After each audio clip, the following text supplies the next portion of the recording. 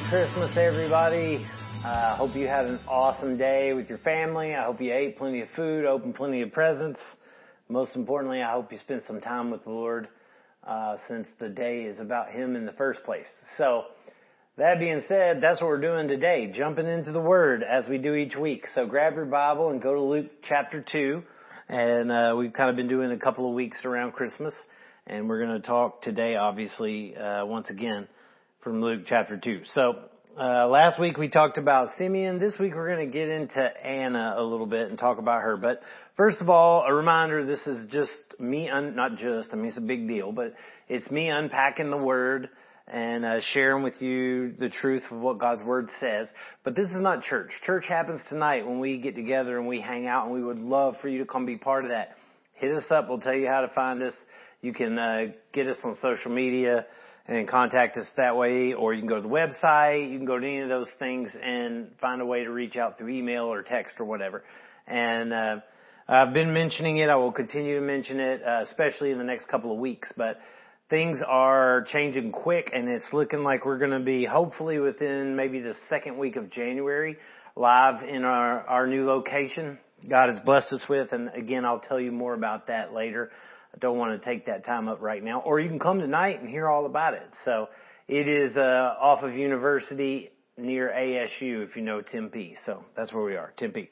Anyway, we're jumping in here today in Luke chapter 2, and we've talked about this theme of celebrating Messiah. So that's where we're going again. Simeon and Anna, we talked about both of them. Well, we'll talk about Anna today, but you have a man, you have a woman, you have a priest, you have a prophetess. That's who we're looking at today. They both are celebrating the birth of Christ. And so with Anna today, you have this prophetess who's in the temple at the time of Jesus' birth. And she had a lot in common with Simeon in terms of her desire for the Messiah. You'll see that as we get in. But let's read it first. Chapter 2, verse 36 says, "And there was a prophetess, Anna, which is the Greek and English way of saying Hannah, from the Hebrew word Hannah. But there was a prophetess, Anna, the daughter of Phanuel of the tribe of Asher. She was advanced in years, having lived with her husband 7 years from when she was a virgin, and then as a widow until she was 84.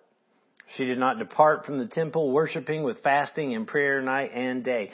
And coming up at that very hour, she began to give thanks to God and to speak of Him to all who were waiting for the redemption of Jerusalem." Let me pray. Lord, your word again is so awesome, and I know I am a failed, flawed, sinful man, Lord, that you have forgiven by your grace alone. And I pray today, Lord, that as I unpack your word, that it's your word that's spoken, not mine, because mine is flawed and I know it.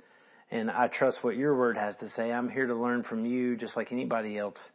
And so I pray your word speaks. In Jesus' name, amen.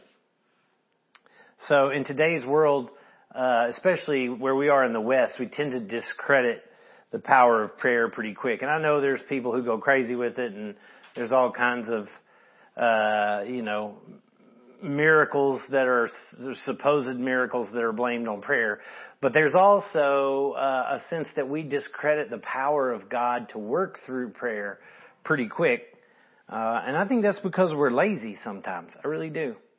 Most times prayer requires devotion, rather than us just casting a spell or spitting some magic words over something and expecting the situation to change. But has there ever been something you prayed for? And I don't know who all's seeing this, but I know our group. But has there ever been something you have prayed for? And I mean really, really prayed for not days, not even weeks, but years. You've prayed for it for years. Did God answer it? Did God answer it? If He did, how did you appreciate it when He did? Think back on it. How did you appreciate it when He did answer? If it's something you prayed for years and years. Wonder how this woman who prayed daily to see the Messiah for over 8 decades celebrated Christmas each year if she had. What would that have looked like for her, celebrating Christmas each year? Because for her, Christmas pointed back to a baby that she'd prayed to see for 80 plus years. Imagine her seeing this baby in that moment. Picture it if you can. she's coming through, I'm just imagining, but she's coming through the courtyard of the temple, much like Simeon had done previously. And she's coming through the courtyard of the temple of women there, and maybe the crowd kind of shifts around, and she sees across the way Simeon, who she probably knew well. They were both old, and they'd both been in the temple for all their lives. So she sees him as a priest over here, and he's holding this baby, and maybe she could see tears running down his face of joy. Maybe he's raising the baby up over his head, and kind of the crowd around goes silent to her, almost like everything goes still in slow motion for a minute as she's watching this happen.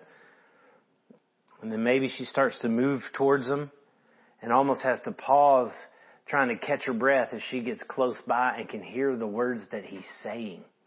And if you want to know what those are, you can go back and look what we talked about last week. But 80 plus years of praying and fasting, and he's here. He's here.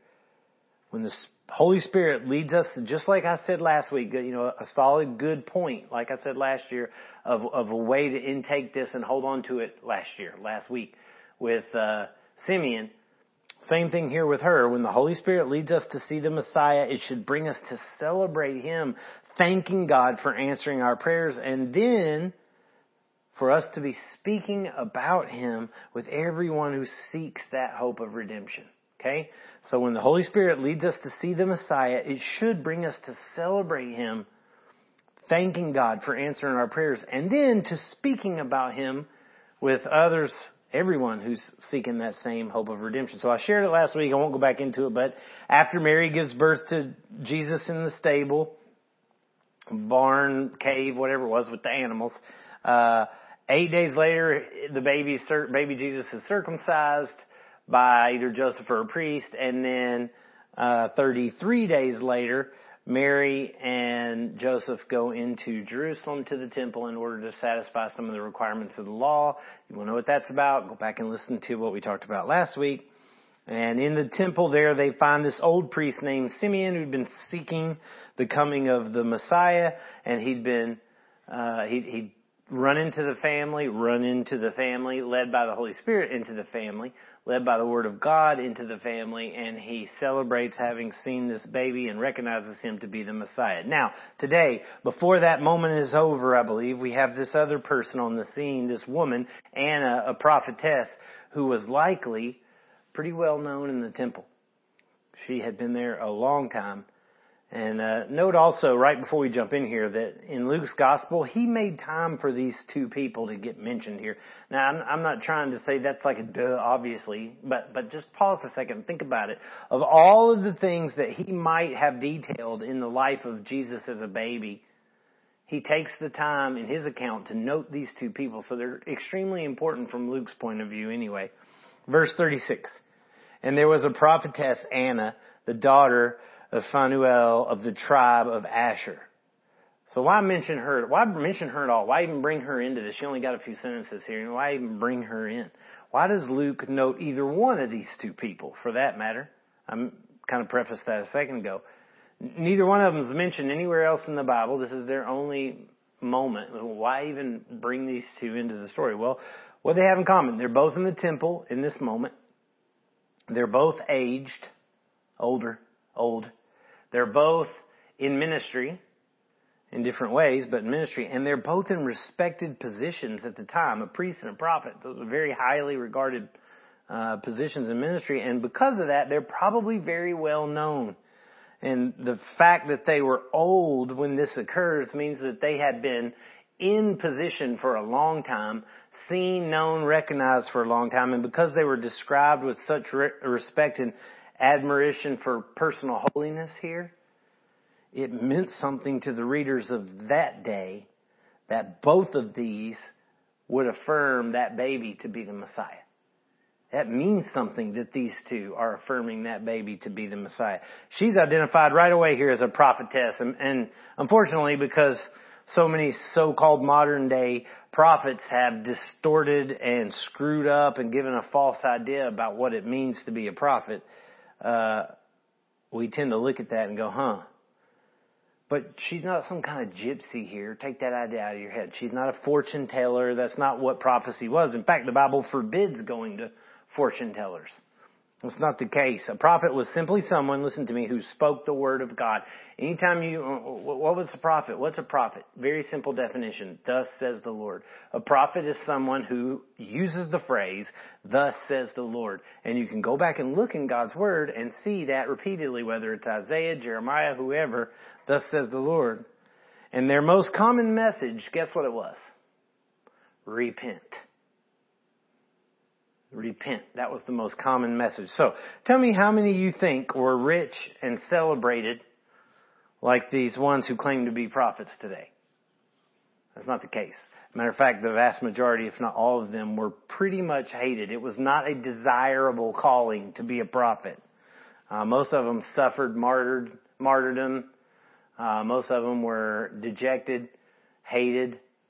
I'm not going to go through the list, but you can look back and find out for yourself. But you can consider the greatest prophet of all, the one we're talking about here, Jesus. He nailed him to a cross. And Jesus condemned the wealthy, elite religious people of his day, saying that the blood of all the prophets was on them. And that would imply that prophets were synonymous with martyrdom, not celebrity. Okay, and in his parables, Jesus frequently spoke about God sending his prophets and the people killing them. So I'm not trying to get heavy. I could go on here, but what I'm saying is, why is it noted specifically that she's a prophetess here? Why does he point that right out? Well, because she speaks, thus says the Lord. Not because she can see oracles of miraculous other worlds. No, it's because she's someone who affirms God's word, okay? And she's affirming the identity of this child. That's why. All right. So why note her lineage? She's the daughter in the tribe of Asher here. Why note that? Well, in Deuteronomy 33:11, and we don't know, I'm just speculating here, but in Deuteronomy 33:11, Moses listed Asher, the tribe of Asher, last. Not a strong argument for the significance of her tribe. It's not like Judah or Levi, where the priests came from, you know. And at the time of Jesus, the nation had been split for centuries. You had 10 tribes in the north and 2 in the south, Judah and Benjamin, and they warred with each other for years and years and years and years, and then they warred with other countries, and then they were conquered. Assyria scattered the 10 tribes in the north. Later, Babylon captured the 2 tribes in the south, Judah and Benjamin, and took them captive, letting them return after 70 years. God's plan, that's a whole other story. But they returned and they came back. But so you have them resettled, Judah, and the tribe of Judah resettled in where Jerusalem is. It became known as Judea. So when Jesus is on the earth here, it's the land of Judea. And the land in the north where the 10 tribes were is now Samaria. The place is not even technically known as Israel. It's Judea and Samaria. It's because you have the tribe of Judah and then the others are scattered. But here, you have this woman from the tribe of Asher who's standing in the temple in Jerusalem with the Lion of the tribe of Judah, who's a baby at this moment. And Anna takes this baby in her arms, assuming that she does. I think she probably does. Takes this baby in her arms, and she's standing in Judah, representing these 10 other tribes, perhaps.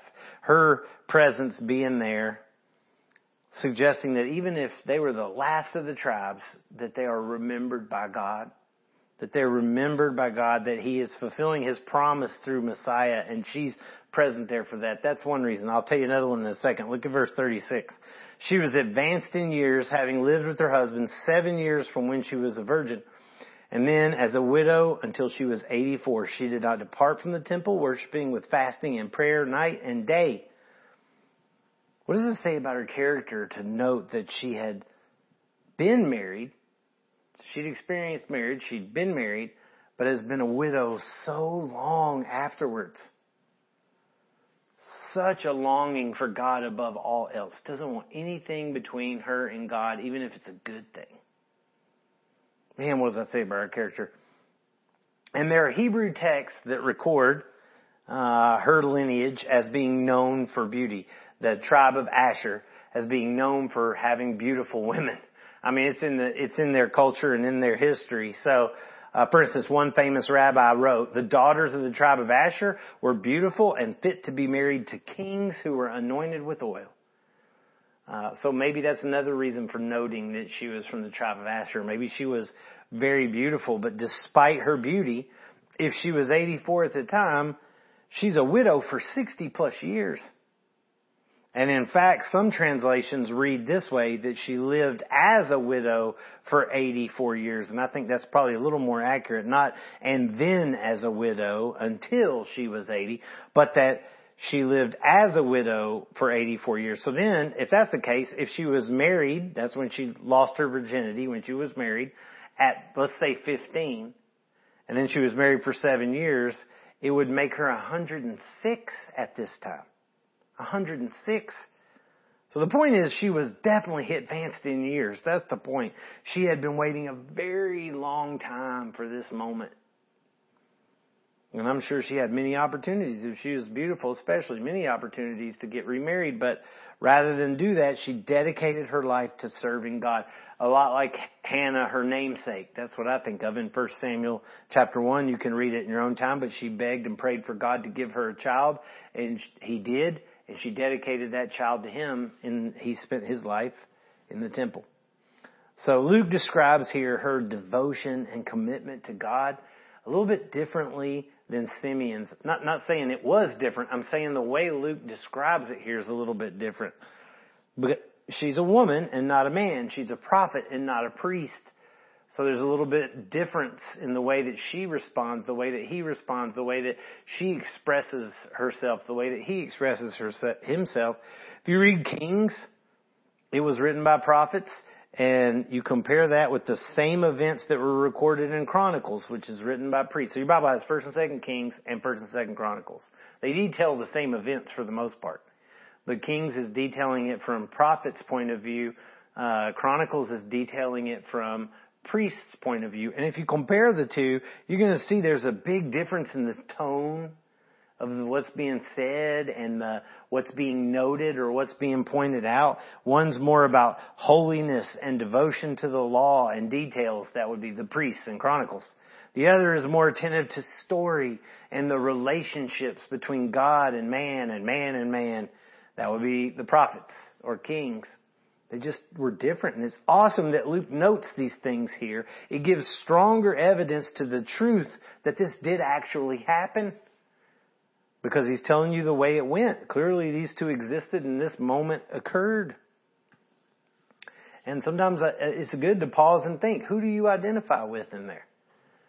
If you were there in that moment, would you identify more with the way Anna approached this or more with the way Simeon did? Neither one's wrong. In fact, they're both great. I'm just curious. Maybe you don't associate yourself with either one. Maybe it's time you start thinking about it. Maybe you haven't seen Jesus like this in a long time. Another note here to think about how many people God used when they were advanced in age. Just think about it for a minute. Abraham and Sarah, right? Abraham was 100. Sarah was 90. You go back and look these up. I'm not going to tell you all the events. I'm just saying these are the moments when God carried the most impact on their lives. Moses began his ministry in his 80s. Real-time 80s. Even Jesus' family, Luke chapter 1, we're in 2. If you go back to Luke chapter 1, talking about John the Baptist's parents, Jesus' cousin here, John the Baptist's parents, they were advanced in years. But although Simeon and Anna are holding him as a baby, both of these would die before Jesus preached his first sermon. And they're filled with joy. All the same. Luke says she doesn't leave the temple. That's not to say she lived in it. That doesn't mean she had a little house down in the corner. At least I don't think she did. It's more of the way the Hebrew language is understood. When it says night and day there, that's a Hebrew way of recording a day. Like if we said she was at the temple morning to night, every single day without fail. Nobody would assume she lived there. Or maybe we even said that, man, he lives at work. If you say he lives at work, that doesn't mean you think he lives there, but that means that he's there all the time. Same idea here. You would assume here that she's getting up in the morning and spending the entire day there. The Jewish day, in fact, began at night and ran to night. Whatever nightfall to nightfall, that's when the day ran. And ours does too to some degree. Midnight to midnight is the day. But in any event, The language here is to show that she came every day for years and years, every day for decades and decades, at least 84 years. We know that. And she does it alone. And more importantly, she's not just popping in. She's not just going and lighting a candle. She's praying and fasting every single day. And Judaism doesn't require a trip to the temple like that on a regular daily basis. That's just where she wanted to be. Why? Clearly, she loved being there.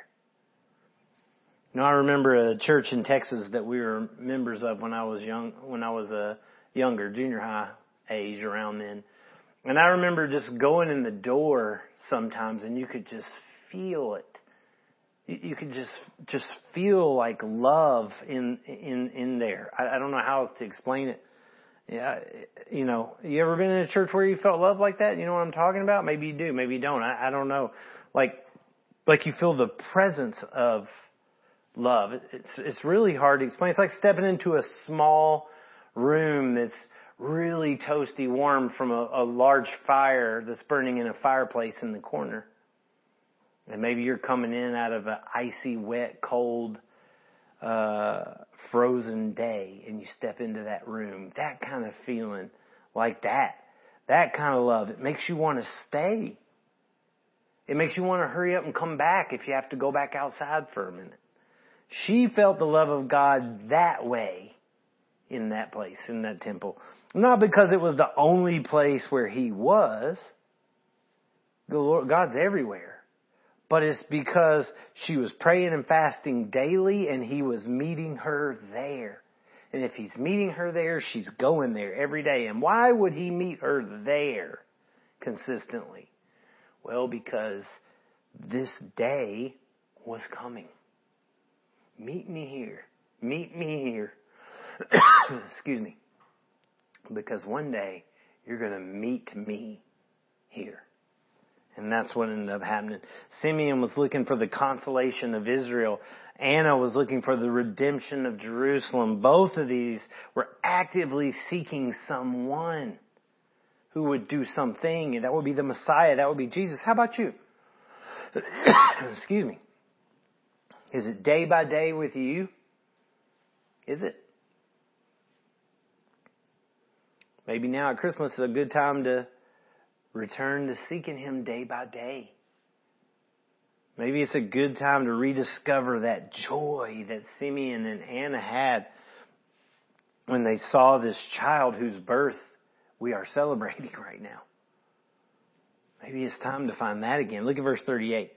And coming up at that very hour, she began to give thanks to God and to speak of Him to all who were waiting for the redemption of Jerusalem. Do you think it's just a happy coincidence here that she was there at that very hour? That means right then, right at that moment. And that she came up on this moment with Simeon and the baby. You think that was just a happy coincidence? What led her to this moment? Well, I'll tell you what, her consistent devotion was already bringing her there for 80 plus years. 80 plus years she's been coming and doing this. She's there already. Her devotion has put her in position to see and be part of this event, right? And just like Simeon, she recognizes that a 40-day-old baby who was born in a stable to a poor family from backwoods Nazareth, that this little child is the Messiah.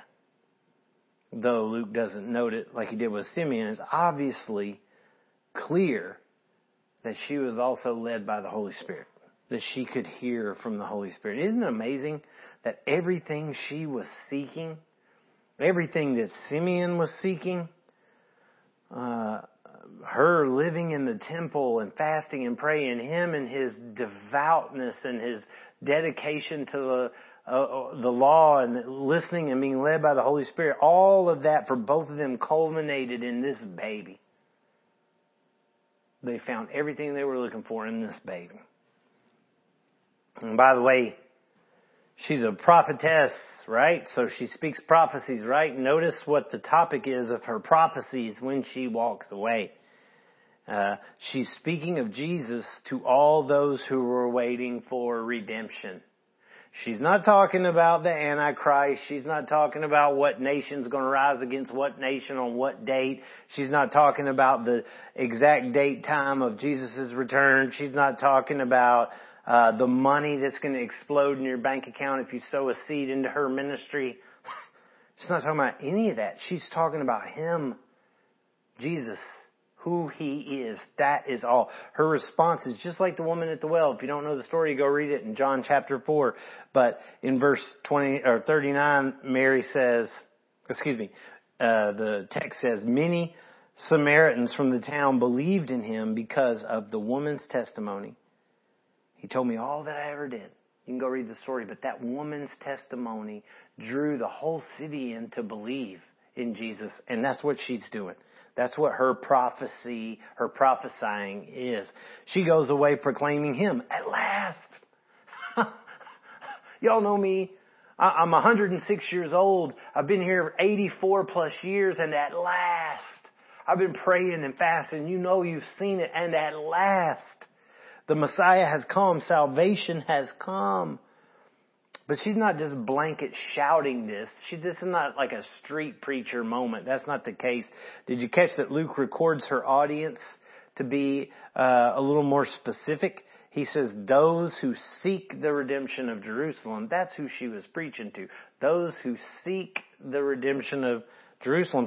Simeon's proclamation was more aimed at the Gentiles. You go back and look at that last week. But he more noted how this baby was a light to the Gentiles and Messiah for all peoples. But Anna here was more pointed towards those that were like her, who were close to the heart of Jerusalem. I would say Jewish people very clearly, or those converting to Judaism. And why do you think she's sharing it in that way specifically? Why do you think she's more focused on them specifically? Well, for 84 plus years, her heart was connected fully with God in His temple in Jerusalem. That's where she existed for the most part. These were her people in that temple. Day in and day out, she loved them. Man, listen, she probably outlived some people she saw being born. Think about that. Her heart was clearly connected there. So, of course, this becomes her mission field. And that's great. Romans 1:16, for I am not ashamed of the gospel, Paul said. For it's the power of God for salvation. Listen, to everyone who believes, there's not a period, there's a comma. To everyone who believes, to the Jew first and also to the Greek. So there's a note here that there is some significance to the Jew and the preaching of the gospel to the Jew. Well, what? Well, it came from them. And Jesus was a Jew. And so for her heart was towards her Jewish people. And I get that. Because look, I realize I've only been in Arizona for 3.5 years. I know that. Man, I love this place. I really don't know how to explain it. I love this place. I love the people here so much. You know, everybody that I've met, I feel like I would die if I was removed from this place, you know. And I'm not saying God can't do what He wants with my life down the road, but right now, He has woven my heart into this place. And I don't know how to explain it except to say that I want to see the people here come to know the Messiah. I want them to see the Messiah. I want them to realize that Christmas is about redemption, that Christmas is about salvation. I want this city, Tempe, Phoenix, to see that kind of love. I want them to have it because He's put my heart here just like He did with Anna in the temple. So what do we do with all this, or how do we process this in a useful way? Well, her devoutness is measured by 3 things. Okay, did you see them? 3 things. She prayed. She denied herself, which would be fasting, you know, in some form. And she went. It was in a daily routine of worship. She prayed, she denied herself, and she was in a daily routine of going to worship.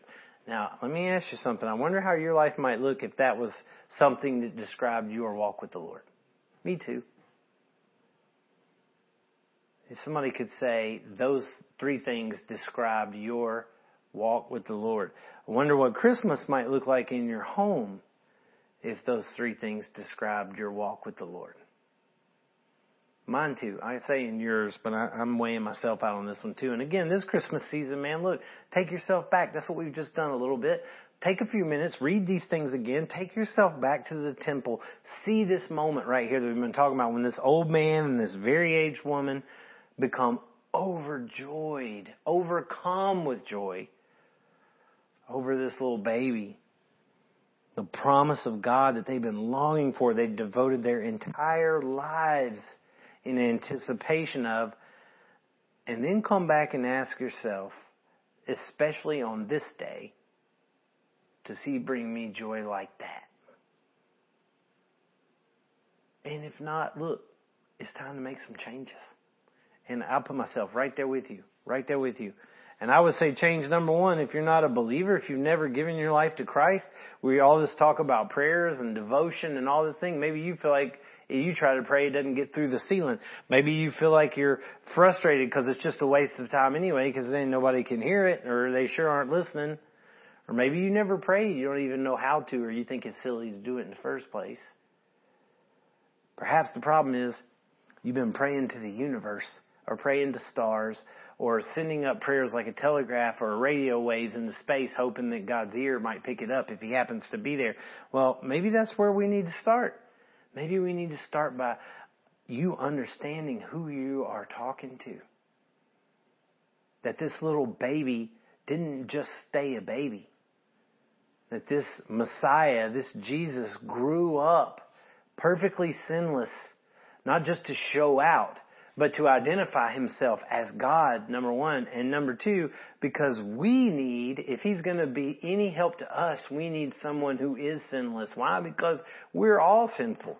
We all sin. It didn't help me to have somebody else that sins. I need somebody that's not a sinner. And He grew up in a life that was sinless, but that wasn't it either. Then, instead of being celebrated for His sinless life, He laid it down.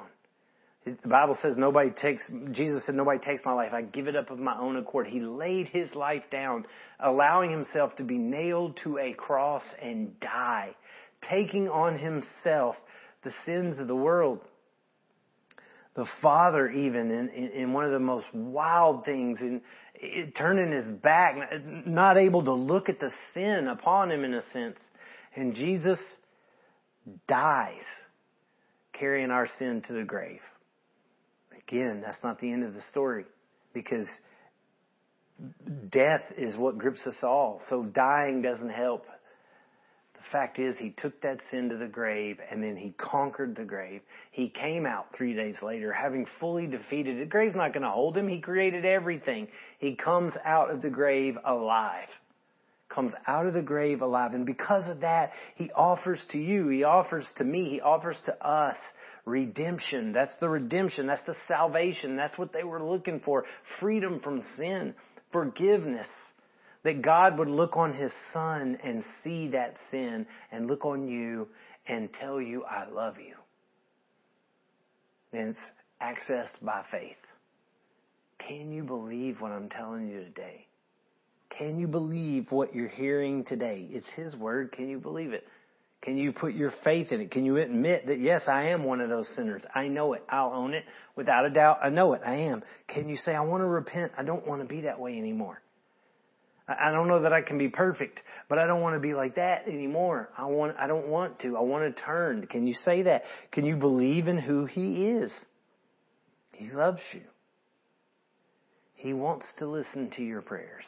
He wants you to talk to Him. He does care. Why? Because He created you along with everything else. Can you believe that? And last, can you trust Him? Can you trust that what He did on the cross, that what He did in coming out of that grave was enough to make you right with God? Because you know that there's nothing you can do to make you right with God, because there's not enough good you can do to outweigh the bad. Or maybe you don't have any idea how much that is, even if you thought you could.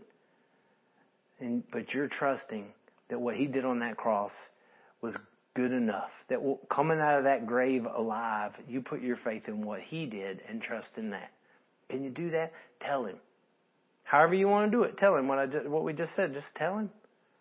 And then look, man, tell us, because according to the Word, you're a new creation in Christ Jesus, and you are now family with us. I want to pray for you. Lord, I love you. Thank you for your Word. I thank you for this time of year, Christmas, and I pray, God, that you're honored by our lives, that you know that we love you, that you're celebrated at this time of year, beyond Santa, beyond boxes and toys and Christmas lights and all that God, somewhere in all of that, we push it aside and we're all able to look at you and see that baby that Simeon raced to hold, that Anna was shook by, Lord, to be able to see that you have come, that salvation has come. Let us be able to remember that. And I pray today, if anybody's given their life to you, God, let this be a Christmas that, well, it will be a Christmas they'll never forget. But I pray, Lord, that you fill them with your Holy Spirit, that you forgive them, and that you extend salvation to them based on their commitment of faith, Lord. And I pray that you would lead them, if they're here, to us, and if not, to a great church that would teach them your word and help them become a disciple who makes disciples. We ask all these things for your glory. In Jesus' name,